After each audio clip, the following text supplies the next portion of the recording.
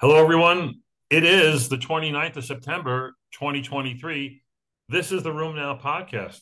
I'm Jack Cush with RheumNow, and today we have a special guest, good friend and colleague, Kathryn Dao. Kathryn is an associate professor of internal medicine at UT Southwestern, where we worked together for many, many years.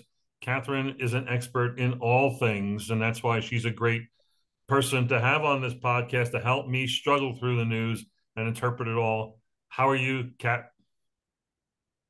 I'm doing great. I'm actually considered your good side.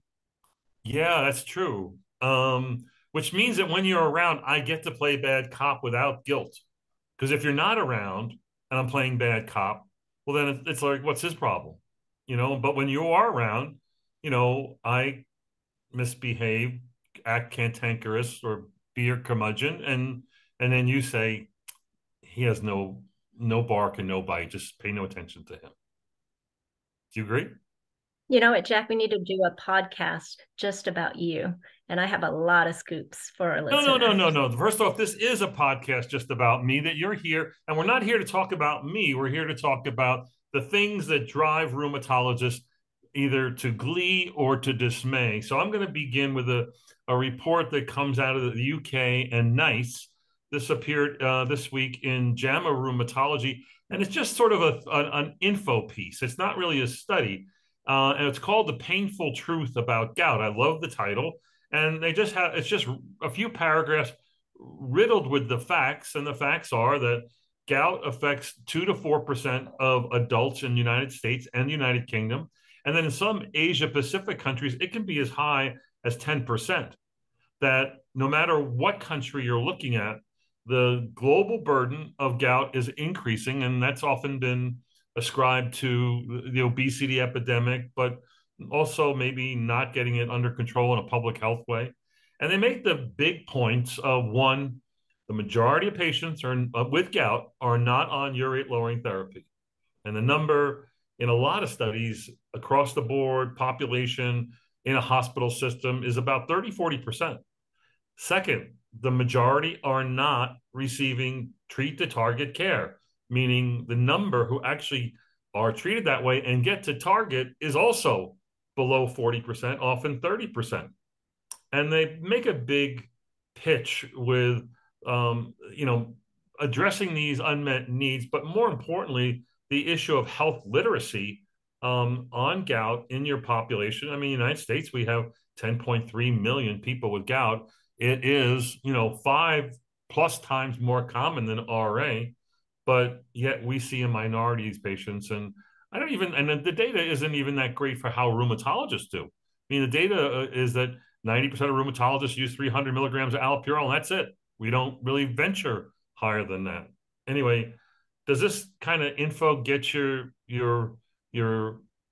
ire up, your anger going? Nothing gets my anger going, really, but it's not surprising. There's a lot of people out there with gout, I suspect. And, those numbers that you quote are probably just the tip of the icebergs. There are people who haven't even seen the doctor, they self treat. But those who have, I'm sure that, either, like you're right, it's a health literacy problem.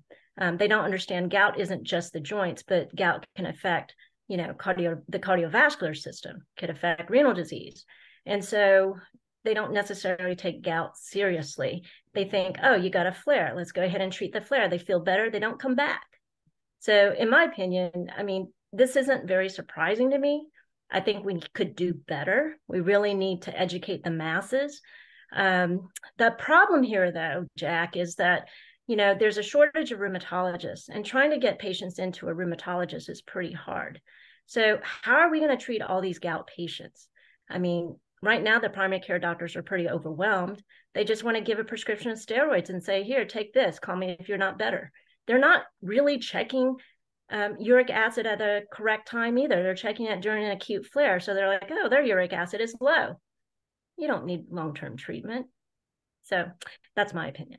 No, I think it is a big public health problem that I don't know that you're right that rheumatologists can fix, but there needs to be concerted efforts here. And us telling the primary cares how to manage gout isn't isn't going to be well received because everyone, no matter who you are in medicine, thinks you know how to diagnose and manage gout, when really we, as the bearers of gout, and we see all the mistakes that are made. So anyway, the next news item I thought was interesting. Takeda, the manufacturers of vedolizumab, the integrin targeted therapy, also called Entyvio, announced this week that they have a new subcutaneous formulation that the FDA has approved.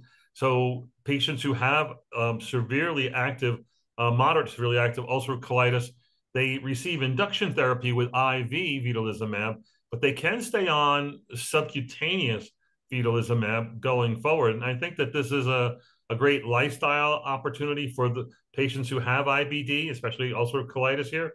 But we share a lot of patients with the GI docs. Do you have patients on vedolizumab? But what does this mean to you? Well, I mean, definitely it's convenient for the patients. I think that vedolizumab works for the gut, but from my experience, it's pretty weak for the joints. And usually that's when the gastroenterologists send their patients to me. And that's when I add sulfasalazine, methotrexate, or something else to try to control the joints. And then eventually I'll be like, hey, can you get them off the drug so that I can put on something more effective that will cover both guts and joints? So, but in terms of the approval, I think that is a good thing for patients because having to coordinate your travel schedule, your work life, everything to come in for an IV just is difficult. So, I'm glad that the FDA approved this. I'm hoping that the cost is going to be reasonable for the patients.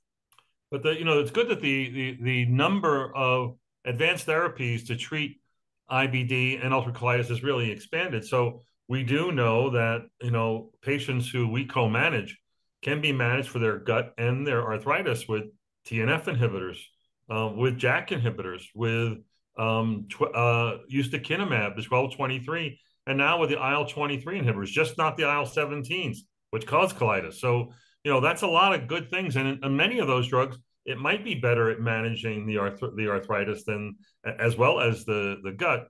But I have a few people who actually have maintained fairly good control of their usually seronegative RA, which was probably enteropathic RA, just on the Entyvio. But you're right, most of mine have flared and needed other therapies, either oral DMARDs or something else. Our next two Yeah, reports. and people, well, Go ahead. Go ahead. I was gonna say that, most people they underutilize oral DMARDs too. I mean, they have the biologic, they forget about the oral DMARDs. And that's where, hey, I got some extra tools in my belt that I can help you with this and not take you off of something that's controlling your gut, but adding something to it that's going to be controlling your joints. Yeah, I have a QD clinic up this week on an RA patient of mine who I had to co-manage, and he had colitis, and the title of it was RA fast track to GI or something like that. But the problem with the patient was he was horribly non-compliant, and he never could take or would take the oral DMARDs, whether it was sulfasalazine or methotrexate or whatever. And then he was hard to manage with biologics and injectables. I mean, the idea was that he really needed to be better managed by GI, or that the two of us together could impress upon the young man that he actually needed to be compliant with visits, compliant with medicines, et cetera. So the next two reports are on psoriatic arthritis. One factor that's kind of known to a lot of us, an international cohort study, multi-center study of 431 established PSA patients with disease of more than 2 years, shows that if they had comorbid obesity, that they were 2 to 3-fold less likely to achieve either remission or low disease activity state. Stated another way, that they were 70% or 60% less likely to achieve remission or LDA when compared to non-obese PSA patients. So when I looked at the profile of those obese patients, they were more likely women. They had higher number of tender joints, more joint pain, VAS scores, higher enthesitis counts, and worse quality of life measures. but it goes along the line of obesity being a major problem in all our patients when it comes to drug response and disease severity. And this is something that I don't know that we as a discipline, I think we talk about this a lot, but I think rheumatologists are much better at jumping up and down and talking about smoking and smoking cessation as opposed to being, vigilant at making the patient or suggesting the patient lose weight and give them goals and really hammering on this, because when they don't, they're just going to stay in this bad state with their established psoriatic arthritis. Yeah, and now that we have all these newer drugs for weight loss, I mean, I totally encourage my patients, see if you qualify for some of the semaglutides, because when they lose the weight, their disease, they don't need as much drugs. They actually feel better. They have less pressure to their joints, less inflammation. So for me, I just tell them, hey, we got these great drugs. They've been approved, especially if they have comorbid diabetes. There's no reason not to use it. I haven't seen any problems with using the semaglutides with our patients. Have you had any issues that you've No, noticed with these weight no, loss drugs? no, they've done well. And the research on, the GLP-1 receptor drugs is very positive for gout, for patients who have heart failure, in renal disease, a smattering of reports in lupus showing that better renal function and whatnot. And I wonder, is there an anti-inflammatory component to this effect, or is it just purely the weight loss and the diabetes control that stabilizes endothelium and leads to better endothelial function? I mean, again, the mechanisms of the benefits, secondary benefits, especially in heart failure and renal patients, and now our patients. At EULAR, there was a report from Canada of diabetics on either the DPP-1 drugs or the GLP-1 drugs, and with autoimmune diseases, and they had better, survival, lower mortality rates. And the question for me is, I like this. I'm going to encourage patients to use it, but I'd like to know more about the mechanisms to maybe know who to better give them to. Right, right. Now I agree with you. I think it's going to be a very interesting time in the next few years when we have more data about that. So this issue of vascular disease complicating, our inflammatory conditions. An interesting study, a single center study of patients with psoriasis, almost 500 patients who were subjected to transthoracic Doppler echo to evaluate their coronary arteries, to look at the microcirculation. What they found is, of that 448 patients, 32% had evidence of microvascular disease in the heart. And that finding was correlated with higher PASI scores, meaning worse psoriasis, longer disease duration, the presence of psoriatic arthritis, and hypertension, all of those being independently associated with these the CMD findings. And they came away with this, I like these kind of points, these analogies. For every 1 point in PASI, and in 1 year, there was roughly a 5% increase in the risk of coronary microvascular disease. So, is this similar to what you've seen when you've looked at this literature in RA? Yeah, so we know that cardiovascular disease is higher, particularly in our patients with immune-mediated inflammatory conditions, right? And there's been a lot of studies looking at high CRP and cardiovascular disease. In rheumatoid arthritis, about 50% of patients can have coronary disease or cardiovascular issues. And RA itself is actually a risk factor independent of the traditional risk factors. The issue here is that, yes, we know that psoriasis itself can confer a risk for cardiovascular disease, but do we really assess for it? EULAR came out with some recommendations in 2022 on how to assess for risk of cardiovascular disease. They talked about lupus, they talk about mixed connective tissue disease, gout, but very glaringly, they left off psoriasis and psoriatic arthritis. Oh In my. 2016, in 2016, they talked about cardiovascular risk management for rheumatoid arthritis. But I think psoriasis and psoriatic arthritis are like the stepchildren. We don't realize it, but there's been several studies, one by Alan Mentor, I remember this was like several years ago, who says that per body surface areas of inflamed skin, that's like the percentage of increased risk for cardiovascular disease. So controlling the disease, kind of like what we talked before, will control your cardiovascular risk. I think we do need to do a better job at assessing our patients overall for cardiovascular disease. So do you think we should go so far as to do, you know, in everyone with especially psoriatic arthritis and psoriasis, that we do Doppler studies of the heart, or that we do Doppler carotids and whatnot? Or should we just be doing lipid profiling, Framingham risk score, identifying risk factors, and then encouraging them to see the cardiologist? No, I mean, I don't think we have to order like this transthoracic Doppler. This is a small study. It hasn't really been borne out to be cost effective. I'm not sure whether or not we should be doing that, but I think we can do simple things. We can assess whether or not they're exercising. We can assess what their diet is like. We can assess, their lipids with the blood draw, particularly when their disease is a bit more stable. We can also assess whether or not they're smoking and advise them to stop smoking. But overall, I think this should be a collaboration between the rheumatologist, cardiologist, and the primary care doctor in order to make our patients, as healthy as they can be, because these patients live with these diseases for a really long time. Mm-hmm. Okay, so let's move on to a rare thing, and that would be paraneoplastic arthritis. Interestingly, today I was reviewing a survey of 165 RheumNow followers and asking them about what kind of things they want to see more on and whatnot.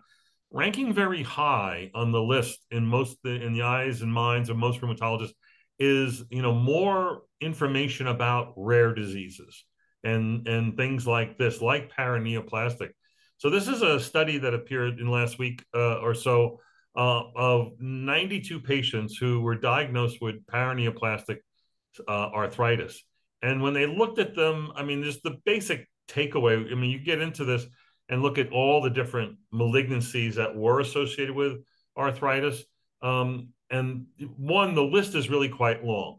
And they do divide into sort of hematologic and then solid malignancies, right? If you want to consider it that way. Amongst the hematologic, the most common was lymphoma. That was 26%. And amongst the solid malignancies, the ones that were most common of all the solid malignancies causing arthritis, 42% were lung cancer. The interesting thing about a lot of these patients is that most of them had more than oligoarthritis, and many of them were actually going to be CCP positive. Not surprising, if you involve the lung with lung cancer, you might also turn CCP positive. But this is, I know that whenever I've seen these cases, it's sort of like oh my God, you won't believe this case I saw. And I guess my question to you to start with is, how often do you see cases like this? And are they always, do you pick them up early, or is it you have to make several mistakes before you identify this, or you let other people make mistakes before you step in to make the right diagnosis? So again, how common and what's the story? I don't think it's that common. And I would have to look at this study a little bit more as to how the patients were diagnosed. Were they diagnosed with arthritis first and then later on found to have the cancer? Or is it that they have the cancer, then later on developed arthritis? And, so is it the chicken or the egg, or is it true and unrelated? I mean, the cases that I've seen had been patients who have CCP positive rheumatoid arthritis that I'm treating. And oh yeah, by the way, their SPEP is abnormal and their SED rate's really high, but their arthritis is under control. And then at that point, I send them over to, hematology oncology. They did a bone marrow biopsy, and boom, there you have it. This is a leukemia. This is CML. This is a lymphoma. And then when they go on treatment, I mean, they use high doses of steroids with these hematologic malignancies, so the RA melts away. So, is it? So there's a lot of confounders. I'm not quite sure, Right. how they deemed that these were absolutely paraneoplastic arthritis. So Well, the that's my definition on these were that was the paraneoplasia part was the cause, meaning it's not like they had, I think we all see patients because of their RA or their lupus or their inflammatory IMID that they're at higher risk for malignancy. So we do see malignancy pop up in a situation, and it can confound the situation, but we know they've got RA or lupus or PSA, and they get a malignancy. I think this is sort of before that end of the spectrum, meaning they haven't yet manifested RA, and who knows if they might have. But in presenting as arthritis, these were cases that were found to have malignancies. So it's sort of like it's not like I think the vast majority of these were arthritis presentations, then malignancies, but there were some I think that also were known lymphoma that developed arthritis and went through an evaluation, and it was ultimately ascribed to the lymphoma. But I think it's all kind of the part of the spectrum. I mean, it's like that, Paul immunology, or I don't know, maybe it was George Ehrlich that had the smiley face as normal, the big frown as cancer, and in between was a grimace of immunology that, of immune diseases, that is a spectrum. And then if you have an immune disorder or inflammation, that you're at higher risk of cancer. The question is, did someone who gets cancer have inflammation beforehand and cancer presented first? I think that the point is that these cases do exist. I think you're right, though. I think this is pretty rare. It's rare. And then you also throw in the mix with people on immunotherapy who then develop arthritis because of the Well, deranged immune system. that's a but that kind of fits in because you with the checkpoint inhibitors, you're taking off the brake and you're Mm-hmm. pressing on the gas, and the immune system goes nuts. Oh, boom! They get arthritis, and while they're controlling their malignancy. I think it's kind of the same spectrum. We're going to end with this something a little more certain, but still puzzling. A report on almost 500 patients with lupus who were tested for ANCA. Now, I don't do ANCA testing in patients with lupus unless it's part of an undiagnosed condition, and you're thinking it could be lupus, could be vasculitis, and you do get, an ANCA or a PR3 or MPO test. But in this study, they did ANCA testing, and they identified 100 of 171 ANCA-associated vasculitis patients. They found, and then there were 46 patients with lupus who also had an ANCA that was positive. And overall, the finding was that if you were ANCA positive, and I don't remember whether it was, I think a lot of these were MPOs and not PR3s. If they were ANCA positive, you were more likely to have worse baseline renal function and lower poor renal outcomes, with uh, them less likely to remit as far as their proteinuria. So I guess my question is, you see a lot of lupus. You're a lupus expert. Do you see patients? I see a lot of patients with a lot of bizarre diseases, and ANCA spills over, and it's hard to know what it means. So it's not. I don't think it's always a smart autoantibody. I think it's quite stupid sometimes. But the fact that it shows up in lupus, does this surprise you? Well, I would assume that, with lupus, it's a whole medley of a bunch of antibodies that's floating around. And ANCA just happens to be one of those antibodies. Now, when they biopsied these patients and there was ANCA associated vasculitis, the question is, were they staining for ANCA in the biopsies? Like, is that No, I how don't they think proved that was this is. ANCA associated vasculitis? Or was it just incidental? Oh, they're ANCA positive, and oh, they have vasculitis, because lupus patients can have vasculitis and they can instantly be ANCA positive. So I'm trying to figure out if this is like, two separate diseases here, or is this just a biomarker that's in there? Is this just an incidental finding? But it I is think rather interesting. I think the bottom line, the takeaway is 46 of the 491 lupus patients had an ANCA that was positive. So 10% of the lupus patients. And then the ones who did, maybe they're more likely to have renal disease. But then again, what if I told you something not related to ANCA, but that 10% of lupus patients have a full house of double-stranded DNA, Rho, LA, and RNP, and oh, guess what? They have more renal disease. So maybe that's what this is really Right. saying. Not necessarily that because ANCA causes, renal disease with PR3 associated ANCA associated vasculitis, that it's doing something similar. I don't think there was any biopsies here to further clarify the role of the antibody in maybe pathology. Would this change your practice? I mean, are you going to start testing for ANCA from now on? No, no, I'm here in Denver where I'm lecturing tomorrow on why I don't do labs, why I don't do PROs, why I don't order X-rays, and what happened to my drug reps. I'm in a bad mood. This is a great lecture to give. But I know I'm kind of a nihilist on X-rays. I don't order. I'm a lawyer when it comes to ordering labs. I want to know. I'm not ordering a lab fishing for stuff. I order a lab because I know what I'm going to do with the results. Meaning, lawyers don't ask questions they don't know the answer to, because when you do, you're going to get in trouble and you're going to lose the court case. I think we should be the same when it comes to ordering labs. So I don't know. I don't order wide batteries of tests, hoping that if we troll enough in the serologic seas, something will show up. But it's not going to make me smarter. It's going to actually just complicate my life. I agree with you. I don't necessarily order ANCA with every lupus patient. The only time I order it is when you have these nebulous cases where you're not sure, is it lupus, is it vasculitis infection or something else. So I think that, I will treat what I see, and I'm not just treating just the labs. Mm.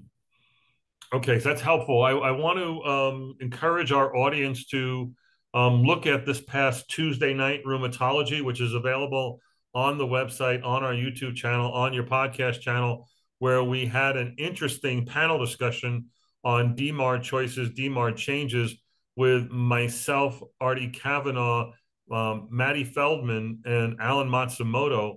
Boy, we had a really lively discussion. I didn't you say you were able to see it, Kat? Yeah, I loved it. I thought I learned quite a few things. And I tell you, Artie Kavanaugh, he has the best quotes. He really does, because I tweeted a few of them. And one of the things that he said was, you know what? If you think you're in control of your life, you haven't had kids yet. So it had nothing to do with rheumatology, but he was referring to the fact that, you had no control over whether or not patients stopped their medicines or reduce their medication dose. But it was very enlightening. And I learned also from Maddie Feldman that, what we're going to see next is that perhaps insurance is going to limit how many joints we can inject a year. Yeah. And that's going to be eye-opening because, there are some patients I rather would inject one joint or two joints rather than having to escalate therapy right away or send them to joint surgery right away. So yeah, that hasn't happened yet, and I think, but thank God that Maddie's out there finding these things that are being talked about, and maybe we can preemptively engage in conversations that show how silly that really is. Again, why they would do it for a $40 or $100 joint injection, I don't understand. But if joint injections are being coupled with ultrasound, which drives up the cost considerably in the United States and other places, that might be the reason to limit that. But anyway, it was a lively discussion. A lot of questions from the audience. I think the our podcast audience would like that as well. Next week on Tuesday Night Rheumatology, we start a new campaign, and the month of October is a campaign on PMR, and our slogan there is "Make Room for PMR." RHEUM, of course. And next week we'll have a panel discussion on diagnosing and monitoring issues with PMR.